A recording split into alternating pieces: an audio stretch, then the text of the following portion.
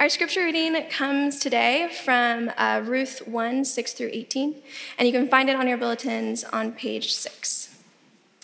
Then she arose with her daughters-in-law to return from the country of Moab, for she had heard in the fields of Moab that the Lord had visited his people and given them food. So she set out from the place where she was with her 2 daughters-in-law, and they went on the way to return to the land of Judah. But Naomi said to her 2 daughters-in-law, "Go, return each of you to her mother's house. May the Lord deal kindly with you as you have dealt with the dead and with me. And the Lord grant that you may find rest, and each of you in the house of your husband." And then she kissed them, and they lifted up their voices and wept. And they said to her, "No, we will return with you to your people." But Naomi said, "Turn back, my daughters. Why will you go with me? Have I yet sons in my womb that they may become your husbands? Turn back, my daughters. Go your way, for I am too old to have a husband. If I should say I have hope, even if I should have a husband this night and should bear sons, would you therefore wait till they are grown? Would you therefore refrain from marrying? No, my daughters, for it is exceedingly bitter to me for your sakes that the hand of the Lord has gone out against me." Then they lifted up their voices and wept again. And Orpah kissed her mother-in-law, but Ruth clung to her, and she said, "See, your daughter-in-law has gone back to her people and to her gods. Return after your sister-in-law." But Ruth said, "Do not urge me to leave you or to return from following you. For where you go, I will go, and where you lodge, I will lodge. Your people shall be my people, and your God, my God. Where you die, I will die, and there I will be buried. May the Lord do so with me, and also, if anything but death parts me from you." And then when Naomi saw that she was determined to go with her, she said no more.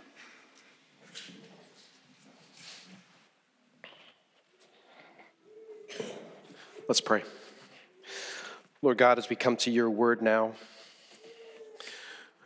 there's so many different things that want to distract us and discourage us and cause us to doubt. And so, Lord, make your word alive to us now. Holy Spirit, be in our midst. Indeed, move us and mold us through these words of life. It's in your name we pray. Amen. So 2 weeks ago, we started the book of Ruth. And what has struck me as I've been studying Ruth, I've been reading this book over and over again, is how real and how raw this book really is. If you remember, this book takes place during a time of Israel's history where everyone did what was right in their own eyes. They made the rules. They did what they thought was right and what was good. And because they were the ones who decided what was right and good, it ended up going very badly for them. They disobeyed God and his law and things that he called what was right and things that he called good. So God would judge his people. And in judging his people, he would send things like famines and evil nations to come and oppress his people for the purpose of bringing his people back to himself. Because God is a good father, and a good father corrects his children. And a good father desires to bring his children back to himself. In this book, we saw that God had sent a famine early on. Food scarcity is a tragic and desperate thing, and it leads people to doing drastic measures. The book of Ruth starts with how this family, this one little family, makes a drastic move in this desperate time. Elimelech, the father, his name means "my God is king," decides to take matters into his own hand. And he leads his family of 4, he and Naomi and their 2 sons, to a land called Moab. Moab is a pagan land. It hates the Israelites, and it hates God. Elimelech leaves the promised land for a compromised land. His plan was to stay there just for a little bit, just to make sure that his family was safe. But he stays there a little bit too long. And if you remember from 2 weeks ago, the story takes a horrible turn. Elimelech dies in Moab. But there's still hope for this widow, Naomi. She has 2 sons, and these 2 sons take 2 Moabite women to be their wives. And so maybe there's still hope. Maybe they can have children. Maybe there can still be a future for this poor widow, Naomi. But sadly, her boys also die without bearing any children. The setup to this story is hopeless and heartbreaking.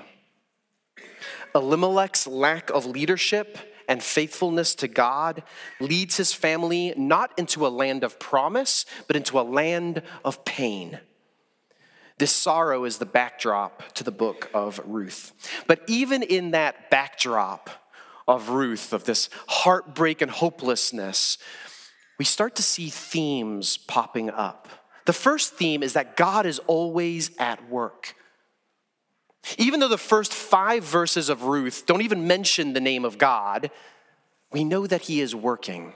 He's orchestrating all of these little things. Even behind closed doors and in dark days, God is at work. And that's a theme we're going to see play out through the book of Ruth. The second theme is this, that God's grace is for the outcast. It's for the sinner. It's for the unlikely. It's for the unlovely.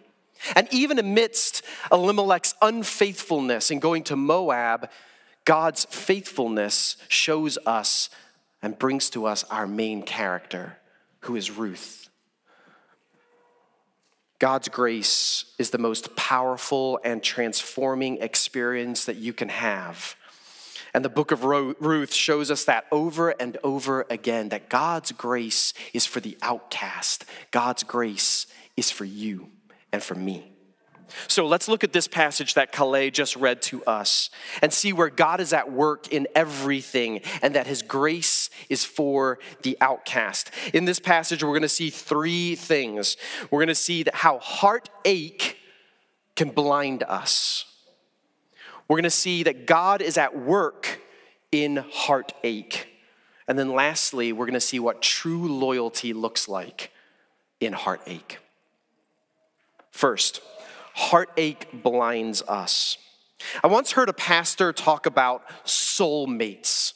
Have you ever heard of this? As being a soulmate? Maybe this is more of like an 80s thing. You know, we're looking for our soulmates. Maybe it's not. Maybe you are also looking for your soulmate. This like deep connection with another person. This pastor said, and I think they are right, that true soulmates are formed through pain and suffering and sadness. Those that suffer together, experience true pain together, form the deepest bonds. Naomi and Orpah and Ruth are soulmates. They have a deep bond. They are all widows. Orpah and Ruth loved men that Naomi gave birth to and who she loved deeply as her sons. And they had all experienced deep, profound loss. What are they going to do? They are widows in a pagan world, the world of abuse and neglect and extortion. Then word comes to Naomi that God has provided for Judah. He's provided food for Judah. God has shown mercy to Judah. You know, this is the very first place we see the name of God. And therefore, God here is Lord or Yahweh. And if you remember, Yahweh means I am. And for a Jew, Yahweh means loving kindness. That God is loving kindness towards his people. And so early on, the first place we see God's name in this book is he reveals himself as the one who is loving and kind.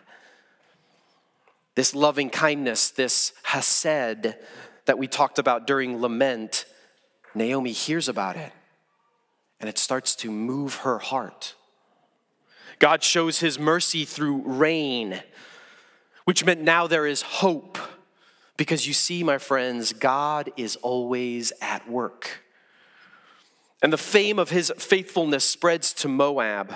When I was reading this, I thought about this passage in Ezekiel 38, this great passage. It's very short. It says this: "So I," and that's God speaking, "so I will show my greatness and my holiness and make myself known in the eyes of many nations, that they will know that I am the Lord." God's fame is spreading out into even pagan lands because God is always at work. Here, the fame of God's faithfulness is talked about in the fields of Moab, and Naomi hears about it, and she sees a glimmer of hope. Okay, maybe this is the time for me to go back now. Maybe I can go back to Bethlehem. At least I know those people there, and they know me. Maybe there is some hope for me. And so she sets out to return home. And her daughter-in-laws follow her because they have such a tight bond with her. They love her. You can see it in the passage as Calais read it. You can see this love that these two girls have for their mother-in-law. This tight connection that they have with her. They want to be with her. But she tells them that returning home to her home is not good for them. They need to return to their home. Naomi knows that these two Moabite women, if they go back to Judah, their life is going to go from bad to worse. You see, there's a law in the Jewish law, in Deuteronomy 23, in fact, that says that a Moabite cannot come into the assembly of the Jews for 400 years. They are not allowed in. They would be outcasts. Naomi knew that in one way, for these two widows, their life was going to go from bad to worse, was that they would have a better future in Moab, a better future in a pagan land than in God's land. And this is her first blind spot. You see, in her heartbreak, in her heartache, she is blind to the truth of who God is. She saw a hope and a future for these women only in earthly terms. Naomi said, "Stay in your mother's house and you will find a husband." Perhaps she's alluding to a arranged marriage. I don't know what the marriage was in Moab, but what she's saying is this: stay in your land and you will have a future. You can get a husband who can give you kids, which means that now you have a hope. You know, it's easy for us to point fingers at Naomi, but I have the exact same blind spot. And maybe you do too. When it comes to our kids, we want them to get the right job, have the right spouse, make good money, and then be happy in this world, right? That's what we want from our kids. We want them to be happy. Why? Because if you're a parent, you have experienced deep pain, deep sorrow, and you do not want your children to go through that. And out of your pain and your heartache, we can end up giving bad advice. Naomi does that. Her profound heartache, it still believes that God is in control, right? Because she blesses them. She says in verse 8, "May the Lord deal kindly with you because you've dealt kindly with me." She still believes in this God who is up there, who kind of dispenses good things. Maybe. But she does not believe in a God who dispenses good things to her. Her heartache has led her to be blind about who God is. Therefore, she says to Orpah and to Ruth, she says this: "It's better for you to stay in a land where you can be married and have a hope and know God than to go with me to a land where you will be an outcast but will know a real God." She kisses her daughters, and she expects them to go their way, but instead their response is one that is truly heartbreaking, isn't it? What do? They wail and they cry. Have you ever heard someone truly wail? I have. I have heard men and women lose children and been with them as they cry. There's nothing like that. It is a deep, deep, profound groaning. And that's what they do here. That's the word here. They groan. No. We're going with you. Don't leave us alone.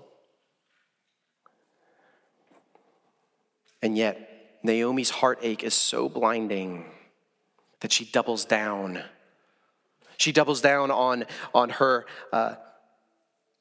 telling these women to go back home. She says something so heartbreaking to them here because her heartache has led to blindness. She says, it's so bitter how God has dealt with us. I am bitter.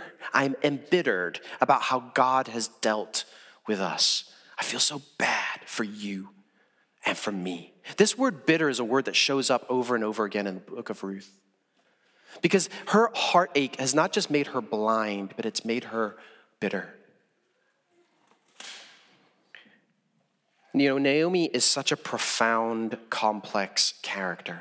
It's easy for us, I think as we read this many times in sermons I've heard, and Naomi's kind of like cast aside in this. She's so real. She's so complex and profound. And honestly, she brings great comfort to me and encouragement because I'm just like this, and maybe you are too. In God's plan, he brings such great heartache. I am so sad. I'm so sad when I see the heartache all around me. I'm so sad at my own sin and the heartache that I create. I don't know if you've ever seen the movie Green Mile. In Green Mile, there's this character. He's a gigantic African-American man who's been locked up for a crime he didn't commit. But what he does, he takes everybody else's pain. You know, you kind of see Naomi doing this. She's in so much pain. And in her pain and in her heartache, she's blind. And we get the same way, don't we? Amber's father has cancer. He was diagnosed a few years ago. And although it's managed, it's still there. It's still kind of hanging around because it's cancer. And Amber said to me this week that she has made a list of people that she's praying for who have cancer. And she said, that list just seems to always be growing. Naomi has experienced probably the hardest trial that a person can experience. In fact, I would maybe even argue that she experienced something harsher than Job because she lost her husband and her children, everything. And her heartache blinds her to the point that she is telling her daughter-in-laws to go back to a godless country because she's not too sure her God is good. Heartache blinds us. But Naomi is not the only one who's blinded in this passage. The response from Orpah is also a blind answer. She kisses Naomi and then she leaves. Remember what I said? In Bible stories, it's really important for us to look at people and places and plot. The people here are important. Their names are important. Orpah's name is important. The name of Orpah means the back of the neck. And so Orpah leaves. That's what Naomi and Ruth see, is the back of her neck. You know, you can't blame Orpah, can you? She weighed out her options. Go to Judah, where she's going to be unknown, she's going to be an outcast, and things could potentially be worse for her. Or go back to the comfort of her home, the places where she knows and is known, the place that makes sense and is expected. Orpah's broken heart, her heartache blinded her to what could be and caused her to choose what she knew. I don't blame Orpah. In fact, in this desperate situation, I might do the exact same thing. But to the original reader, and therefore to us, there is a warning here. And here is the warning. The original hearer would have heard this, that Orpah was a Moabite who was married to a Jew. And so she would have known Jewish traditions, because one part of Jewish traditions was going through the history of how God was faithful to the Jews. And so she would have heard about Yahweh. She would have heard about his goodness and his faithfulness. The warning is this: you can be very close to God and yet never know him. You can be brought up in a Christian home. Maybe some of you kids are. You come to church every Sunday. Maybe that's what you do on Sunday morning. You read your Bible every morning religiously, and yet never experience the saving, transforming love of God. The warning is echoed hundreds of years later by Jesus. Jesus tells the story of a farmer who throws out his seed on the field, and he throws it everywhere. And some of the seed falls on rocky ground. It's got a little bit of dirt, but a lot of rock. And so it springs up fast. But then when the sun comes out, it withers because it has no roots. Jesus goes on and says, that sun is trials. It's suffering, it's sadness, it's persecution. The heartache that Orpah and Naomi experienced blinded their faith. They cannot see God at work because of their heartache. We can relate, can't we? It's the same for us. Everything's going fine. God's good. I got that promotion I wanted. I got a new car. And then all of a sudden things start falling apart. Where is God? Is he good? Our heartache starts to blind us. That job isn't so fulfilling. My wife and my husband actually don't complete me. Parenting is actually really difficult the older they get. Even though they can bathe themselves, it seems like it still is really hard, and I'm really selfish. We start to question the goodness of God. Where is he? And quickly our heartache starts to blind us, our advice to others, our decision making, and our loyalty. And that is when we need to remind others, and we need to remind ourselves of my second point, that God is always at work. Remember that this book is a narrative. It's a story. And so in stories, like I said, we look at the people, the places, and the plot. One way we can recognize plot is repeated words. One word that is repeated over and over again in this section, in this little mini plot, if you will, of the story, is the word return or turn back. That word is said 8 times in 12 verses. Therefore, we should probably pay attention to that. What does that mean? Why does the writer keep saying return, turn back? Because the underlying idea in this passage is one that we all struggle with, which is this: if I could just go back to when things were simpler, where things were easier, where things were better, then things would be better. If I could just go back. I fall into this lie all the time. If I could just go back and study harder at college, then I would have a better job, make more money, and I would be happier. If I could just different for us, if I could just go back and love my kids better and care for them better when they were little, maybe my parenting would look different now. There's always this idea of going back. You hear it too, right? Like if we could just go back to when things were better. But the truth is this: God is not a recreator. He never brings people backwards. He's always bringing them forwards because God is a creator. He's doing something new, something better. He's always bringing people forward, growing them. So don't believe the lie that going back would solve anything. You know, there's a little bit where Naomi believes that lie. Going back home, returning. If the girls went back home, life would be better. So what is God up to in our heartache? He's creating something new. He's creating something beautiful. God's work is moving forward, not backwards. And we see it with Ruth and her reply to Naomi, the brokenhearted mother-in-law. And we see it in her true loyalty in heartache. So 1, heartache can lead to blindness. 2, God is always at work in our heartache. And 3, Ruth shows us true loyalty in heartache. How do these girls respond? Naomi has said something crazy, right? She said, you need to go back to your home because I'm old. Look at me. I can't have any more children. And if I could have children, what are you going to do? Wait around for them? She said, no, God has dealt bitterly with me. And I'm sorry that you have also had to deal with this. Now go away. Go home. Orpah kisses her mother-in-law and leaves. What does Ruth do?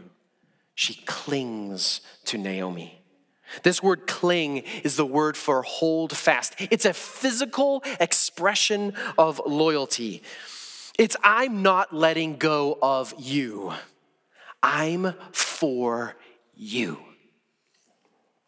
In Ruth's heartache, she decides to cling tighter to this embittered woman and then claim the God that this woman claims.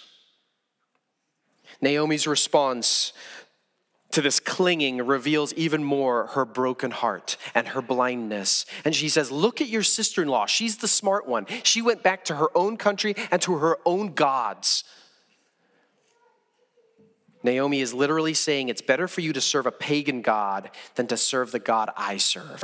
But God is at work in her heartache, and his work is to gather the outcast through grace. God's grace is for the outcast. One of my favorite verses that sums this all up is Psalm 34:18, where it says this, the Lord is near to the brokenhearted and saves the crushed in spirit. Ruth has experienced this God who has drawn near to her in her heartbreak. Maybe it was through her family's worship. Maybe it was through Naomi's lamenting and crying out to God. Perhaps it was Ruth looking at her own religion, being like, this is crazy and hopeless and full of death. And this God is full of love and hope. Whatever it was, we're certain of this. God has worked through this heartache to draw Ruth to himself. My friends, are you in heartache right now? Are you in a heartbreak right now? The question is, what is God doing? Is he drawing you closer to himself? This is what Ruth says. Do not urge me to leave you or to return from following you, for where you go, I go. And where you lodge, I lodge. Your people shall be my people, and your God, my God. Where you die, I will die, and there will I be buried. May the Lord do so to me, and more so, if anything but death parts me from you. Just as Naomi doubles down on her blind heartache, Ruth doubles down on her loyal love. Ruth's loyalty is true friendship. And it springs from a changed heart. My friends, have you experienced this kind of loyalty? When I was in China, I went for a walk with a young man who asked me, what is the meaning of life? So we went for this walk, and as we walked, I told him about the Bible. And I told him about Jesus. And as I was talking about the Bible, I was like, this is crazy, right? Talking about a talking snake. That's weird, right? Talking about how sin, all of the evil comes into the world through a man and a woman eating some fruit that they're not supposed to eat. I'm trying to explain the terms to somebody who doesn't speak English well, and it sounded crazy. It sounds bizarre. And that's before I even get to a virgin who has a baby who's God. That's weird. And then this God man dies on a cross so that you can live with him forever in heaven. And I said, I don't know, man. Even by the end of it, I don't even know if I believed it. And we're walking, we get to the point in our walk where there's a little gate, and it's very overcast, it's very cloudy. And I walk through the gate first, and as I'm thinking, I'm like, this is a bizarre story. And he walks through, and as he walks through, and I kid you not, there's a break in the clouds and the sun comes out. And as I look at him, I go, Dennis, that story is crazy. And I look at him and there are tears coming down his face. And he says, I want that crazy story to be my crazy story. You know, that is what Ruth experienced. Through heartache and pain and suffering, the loyalty of God to her. And then she chooses to be loyal to this embittered woman. Last week, Jim was here, and Connell asked him a question. You got to know something about Connell. He only asks genius questions. And he asked a genius question, and he said, Jim, what should we expect in the next 3 to 5 years from this little church plant? And Jim said this, you should expect the town of Bellefonte to start talking about Jesus. As we live out this loyalty, this friendship, this transformative grace that God has poured out onto us, the town should start talking about Jesus. And then he said this, you should expect this. When people come face to face with Jesus and are drawn in by Jesus, Jesus loves messy people. And so your church is going to get very messy very fast. It's going to be full of those who are heartbroken, those that are sad, those that are struggling. Messy people often have deep heartache, and they need loyal friends. And I know this because I'm one of them. And so are you. You are messy, and you are broken, and Jesus came to you. And he healed you, and he drew near to your broken heart.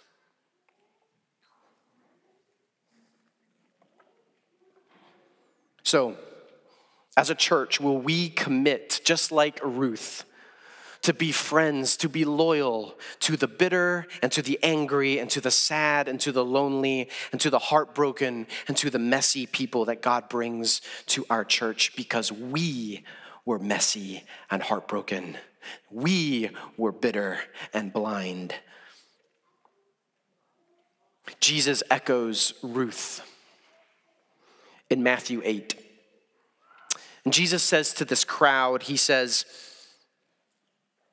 to them after he's asked by one of the scribes, "Teacher, I will follow you wherever you go." And Jesus said, "Foxes have holes and birds of the air have nests, but the Son of Man has nowhere to lay his head." And another disciple says, "Lord, let me first go and bury my father." And Jesus said, "Follow me and leave the dead to bury their dead." Jesus is saying that to follow him is going to cost you everything. And frankly, I don't like the sound of that.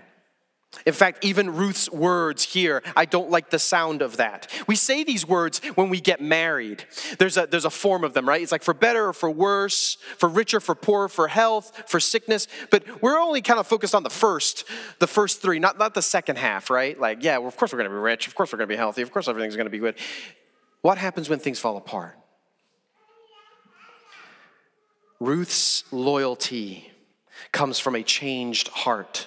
Jesus says, "I will change your heart and you will be loyal to me." And when many people, it says in John 6, heard these words, they turned away from him because they didn't want to follow him because it was going to cost them too much. And so Jesus turns to his disciples and he goes, "What about you guys? Are you guys going to leave me too?" And Peter says, "Where else are we going to go? Because you have the words of life."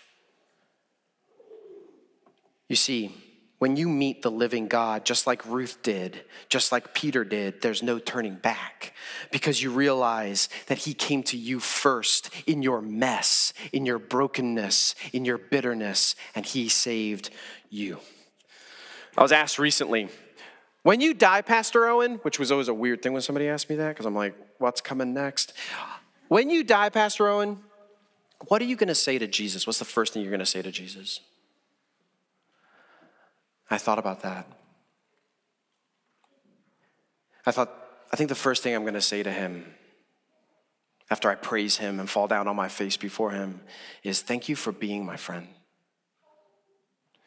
That Jesus is a friend for sinners is one of the most comforting things, especially in our heartache and our heartbreak. With his disciples deserting him and his heartbroken mother watching him die. And as he said, it is finished.